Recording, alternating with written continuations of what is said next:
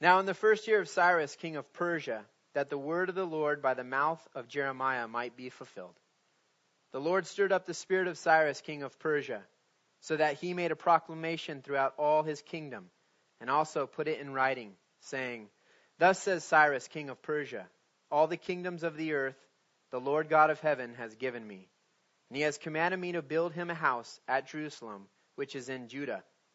Who is among you of all his people? May his God be with him, and let him go up to Jerusalem, which is in Judah, and build the house of the Lord God of Israel. He is God, which is in Jerusalem. And whoever is left in any place where he dwells, let the men of his place help him with silver and gold, with goods and livestock, besides the freewill offerings for the house of God, which is in Jerusalem. Verse 5. Then the heads of the fathers' houses of Judah and Benjamin, and the priests and the Levites, with all whose spirits God had moved, arose to go up and build the house of the Lord, which is in Jerusalem. And all those who were around them encouraged them with articles of silver and gold, with goods and livestock, and with precious things, besides all that was willingly offered. King Cyrus also brought out the articles of the house of the Lord, which Nebuchadnezzar had taken from Jerusalem, and put in the temple of his gods. And Cyrus, king of Persia, brought them out by the hand of Mithridath, the treasurer, and counted them out to Sheshbazzar, the prince of Judah. This is the number of them: 30 gold platters, 1,000 silver platters, 29 knives, 30 golden basins, 410 silver basins of a similar kind, and 1,000 other articles. All the articles of gold and silver were 5,400. All these Sheshbazzar took with the captives who were brought from Babylon to Jerusalem. You may be seated. Lord, we pray as we just study your word that you would give us your word, Lord, and give us ears to hear what you are saying to us tonight, meeting us right where we're at. Lord, to rebuild the things in our lives that have been destroyed. Lord, that rust has got on and is eating away. I pray that you'd minister to us, Lord. Fill us with your Spirit. We pray in Jesus' name. Amen. So, as we look at this, we notice right away that verse 1 starts off with saying that King Cyrus of Persia, he was stirred by God, and that this was a fulfillment of prophecy from the book of Jeremiah. Well, I want you guys to turn in your minds to Jeremiah chapter 25. Okay? You don't have to turn there, but it's where God is promising or is prophesying about a 70-year captivity for the children of Israel. And you ask why? Why did God punish them for 70 years? Well, he gave them a command early on in Leviticus chapter 25, and he said, hey, every 7th year you give the land rest. From all your toil of the 6 years, give it a year of rest. Well, for 490 years they didn't do that. Now, God is a very good accountant. And he does cross his T's and he does dot his I's. And if you haven't noticed it already in your own life, he will chasten those who he loves. And he loves the children of Israel. And he loves us. So they paid for every year. 7 times 70, which is 490. They paid for all of them. In captivity in Babylon.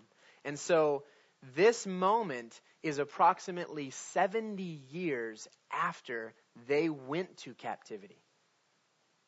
This is the fulfillment of Jeremiah 25. Now, we see God stirring Cyrus's heart. And for a moment, I want to take a step back and kind of see why God is doing this process to Cyrus and also to the heads of the tribes of Judah and Benjamin. The best example that God gave me is rust. And I work with heavy equipment, okay? And You can appreciate it. Pastor Jared works with metal. Those of you who have seen metal, has everybody seen metal? Okay, good. You notice that it rusts fast and it rusts easy. Things break down. Our body decays. This building one day will not look like this. Your cars one day will not run. Your bodies one day will not run. Things don't stand forever apart from the Word of God.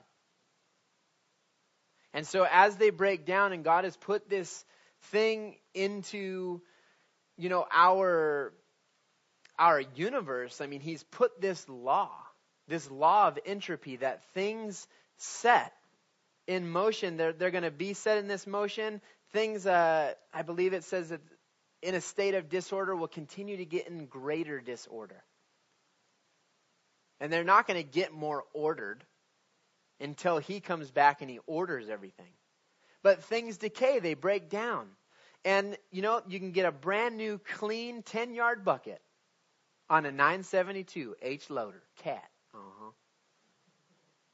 And you can go pick up a huge pile and then drop it in the back of a truck and walk out and look in that bucket, and it's clean, fresh steel.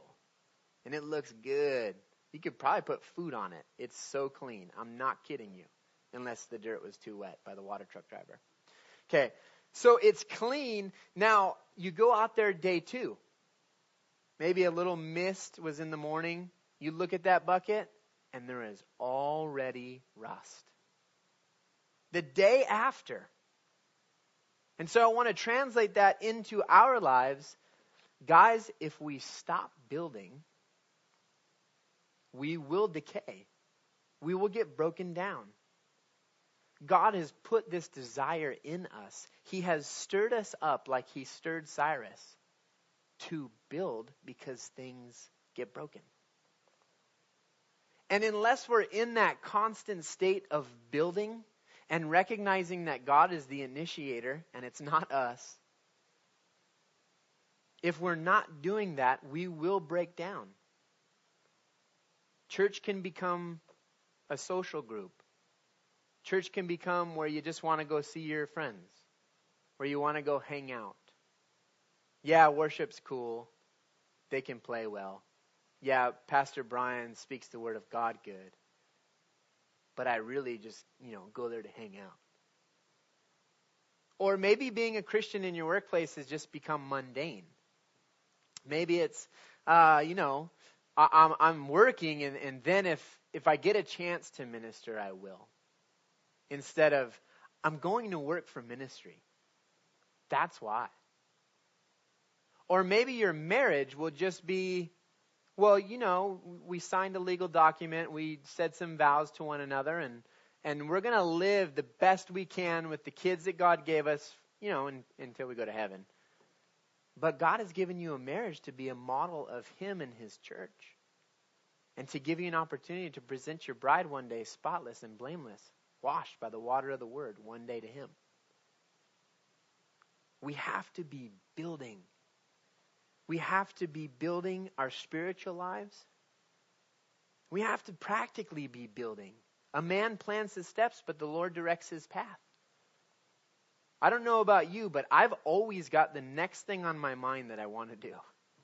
Are you guys like that? Like your clock just ticks like that? Okay, I kind of have this idea, this vision, and okay, that's what I want to do. I have a shirt design. I get a new shirt design like every other week.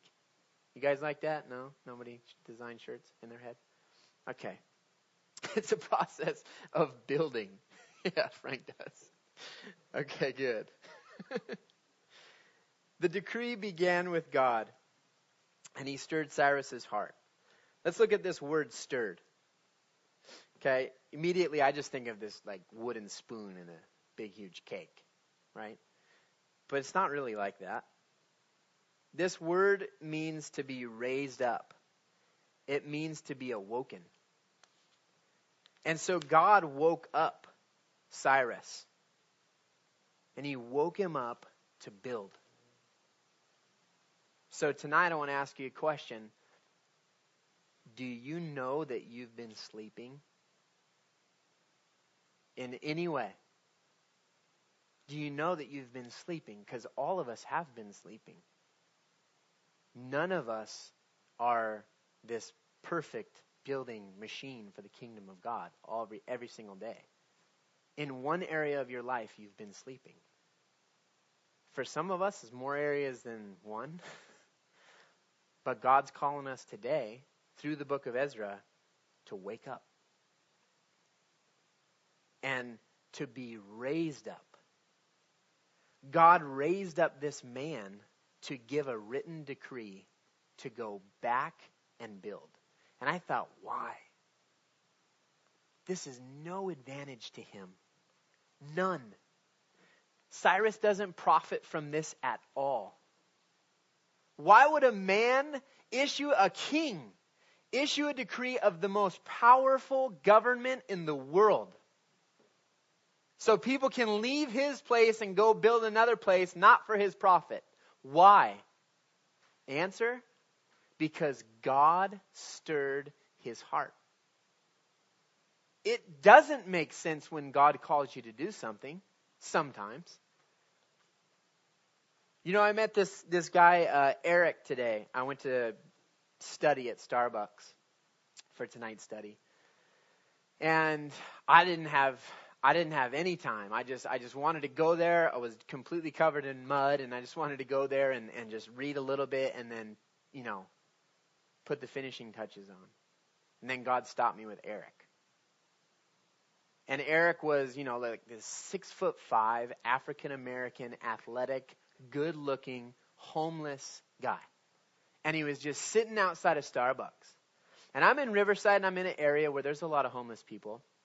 And I see him, and he's kind of just like twirling his bracelets and just kind of like checking, just kind of like rubbing his skin like this. And I'm kind of thinking, I wonder if that guy's homeless, because he kind of looked half homeless and half not. I didn't know. And right away, as I'm hurrying in to go, do my studying, right, I get going, and Eric stops me and he says, "Hey, can you bless a brother?" I said, "How?" And he goes, "Can you buy me a shirt? There's a Kmart right across the street. Can you buy me a shirt?" And you know what? My shoes are worn out. There's holes in the bottom of me. He lifts them up. Size 15 shoes, by the way. He puts the bottom up. There's holes in it. "Can you get me some shoes?" And I thought, whoa, Lord, I'm going to get this guy a new wardrobe. And I said, and I was still so, like, I don't know, I was in denial. Like, is this guy want to use my money, for something? He wants a shirt. That's not using my money. Why isn't he asking me for money so I can say no, because you're going to buy drugs? And so I'm fighting this war in my mind, and I'm wondering, is this guy stay out here all the time? Is this the way he lives? Come on, I don't know. And I said, you know what? I'm going to go in. I'm going to set my stuff down. I'll come right back out. I went in, and God's like, you need to write out John 3:16, John 3:17, and you need to give him the money in your wallet. And he's going to go buy stuff. I'm not going to tell you if it's clothes or what, but he's going to go do it. He needs it. So I went out and I go, here you go. Here's my cash. And here's a verse from the Bible. Have you read this before? He took one glance at it and he goes, John 3:16. Right? Well, it's not so impressive because a lot of people know it. And I go, do you believe that? And he goes,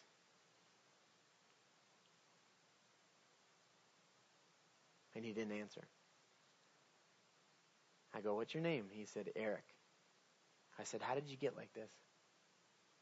He said, oh, my mom, she kicked me out when I was like 15. Never wanted me back. I just want to play basketball again, man. I just want to play basketball. And he looked in shape. He looked like super good looking too. Like those African American guys with those striking blue or green eyes, And he had this like curly, and I was like, man. And he goes, well, that's how it is.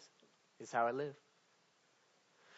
And I thought, as a child of God, I've never been hungry. And I've always had clothes. And so I felt compelled to tell him the promises of God and how he will fulfill his promise if we put our faith and our trust in him. And I said, Eric, if you put your faith and your trust in God, he will clothe you. He will feed you. And he looked up at me with teary red eyes, and he just kind of stared at me and just kind of nodded. And I didn't know where to go with it, because he's just a homeless young guy. I said, how old are you? He said, I'm 24. I just want to go back to school, want to play basketball. That was what he kept saying. And God stirred my heart to help him in a little way. But God stirred my heart to give him the promise that he gave all of us. And in this first verse, God fulfills his promise. This is it. 70 years are over. They're going to return. So if you're in that moment where you doubt a little bit of God's word in your life, don't anymore. Know that he will fulfill his promise. He will fulfill it. So God stirred his heart. Has God stirred yours? Maybe, but maybe you ignored his voice. Maybe he has in the past, but after storms came, you didn't rebuild. You didn't listen. Or maybe you did it kind of, but not everything that he wanted you to do. Or maybe he hasn't yet, and he's preparing you for when he does. The question is how do you know God is stirring you? Well, there's a great example here and also in the New Testament. We see that God stirs Cyrus, but he doesn't stop there. In verse 5, he also stirs the Spirit. He arose them to go up and build the house. Who? The heads of the fathers' houses. It's this twofold stirring. The government of Persia stirred. Go, build. Here's everything you need. Go. Not to my advantage, because God said. And then here's this other stirring. Oh, there's workers. There's people to do it. They're stirred. They're motivated. They're gone. Go, build. And we see this example in the New Testament. We see it with Cornelius and Peter. And so how do you know it's God's voice? Well, Cornelius is this devout man who's praying. And this angel comes to him and he's frightened. It's like, ugh. And the angel says, hey, send these men to go meet Peter. And then Peter is given a vision. And he's like, the vision is saying, hey, this is what I'm going to do. And when I do it, this is what's going to happen. Remember the sheet that says, it shows all the animals on it, I believe. And he says, rise, Peter, go, or kill and eat. And Peter's like, what? Never. I've never eaten anything common or unclean. And this is revelation for Peter. And so if you're wondering, oh man, I can think of a few things. I know God's stirring me. I wonder if it's really his voice or if it's just me. Well, just by practical application, maybe other things around you have been stirred also.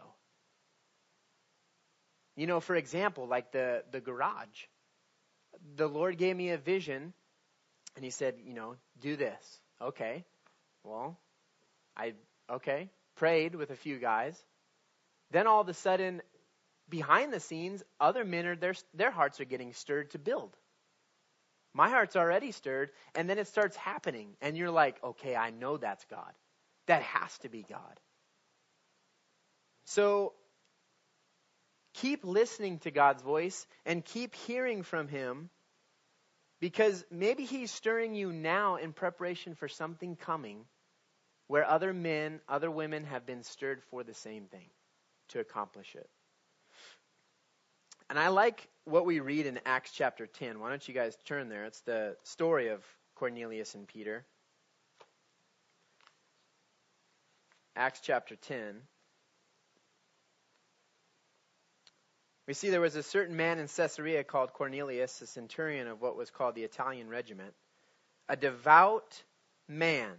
Look at verse 2. A devout man, one who feared God with all his household, who gave alms generously to the people and prayed to God always. There's a certain kind of character to the man that God speaks to and the man that God stirs. This is not a fool. He doesn't say in his heart that there is no God. He is a devout man, and he has the fear of God in him. So are you a devout man, and do you have the fear of God in you? And he gave alms generously, and he prayed to God. And I thought, man, am I that man? I'm not that man. There's a lot of times I'm not that man. Because I don't give as generously as I can. And I don't always pray. In fact, I don't set time apart each day to pray. And those things are important for a man to hear from God. God spoke to this man in a vision. I want to see an angel. I want to be scared. I want to say, I'm frightened. Lord, what do you want me to do? Man, this is awesome. I'm being used by you. So, how do we sharpen ourselves as tools? Well, the stirring comes from God. We know that. But let us continue to be devout men. Men who seek after God, not the things of this world. What would it profit a man if he gains the whole world but loses his soul? And let us continue in prayer and make a time for prayer. You know, when my marriage begins to kind of break down and I see like these arguments and I'm going, man, what's going on? I need to get right. What do I do? Or what do you do? We make time for our wives again, right? We make time to go on a date. We make time to return to our love. And then everything gets better. And then we forget about it. And then it starts getting, and we're like, whoa, man, I got to make this a point. This needs to be in the schedule. More importantly with God. He needs to be scheduled in. He needs to be scheduled in for prayer. Just before service, Ted prayed for me. And I thought, I felt like the Hulk. I felt like the scientist going to like the Hulk. And I just felt like, whoa. You know, it was a moment of just, I'm getting prayed for. You know, let's pray for each other. You know, after we get done studying, let's pray for each other. Just how good it feels to be prayed for and to be encouraged. Hopefully you feel like the Hulk too. Notice that the stirring was also uncomfortable. Let's not think that the stirring always has to be magical. Okay, Lord, you've stirred me to create a new church building. Here I go. What about if he is forcing you not to work? What? And he's moving you to another place of employment. Whoa. Maybe he's stirring up things in your household to get your house in order. Look at this. I mean, this is so awesome how God works. My dad just got approved for full-time disability for the rest of his life. Just this last week. We had breakfast together, and God showed me his house is finally in order. I told him that, and he just started weeping, and he weeps all the time now. But he said, he just started crying, and I said, Dad, your house is in order. It's in order. And he goes, yes. Right?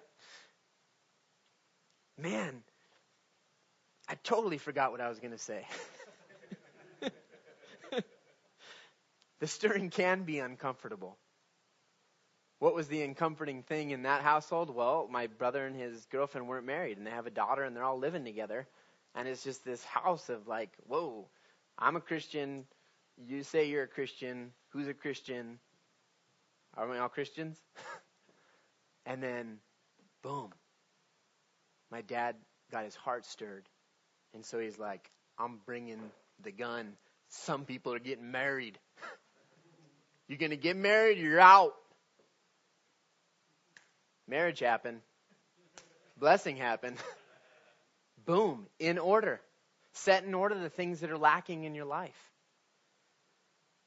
God is stirring you for a reason, and don't think it's all glitz and glamour, fireworks go off, it's going to be perfect. It could be uncomfortable stirring, but it's still His work. It's an uncomfortable stirring for His plan. Man, this kind of looks like an uncomfortable stirring. These guys have been in captivity for 70 years. What? We get to go back. We get to rebuild. Wow. Jonah was like that. He didn't want to do it, and God had a plan, and then uncomfortable stirring. Hey. He tried to run, uncomfortable stirring. You're going to go. You're going to do it. I began a work in you, and I'm going to be faithful to complete it. And so we look at chapter 1, and we see that God stirred Cyrus. He fulfilled prophecy. We know that His word will come true in His time. We also know that He stirred the hearts of the people to build. And as we take a look in other studies of this book, we're going to see how this building process unfolded. You know, Ezra doesn't even come in until chapter 7. So don't think we're going to be reading about Ezra yet. We're going to learn this process of God building. And real quick, the next time we meet, it's going to be according to our availability. And we're going to see what that means. We're going to see how God can use us because of our availability.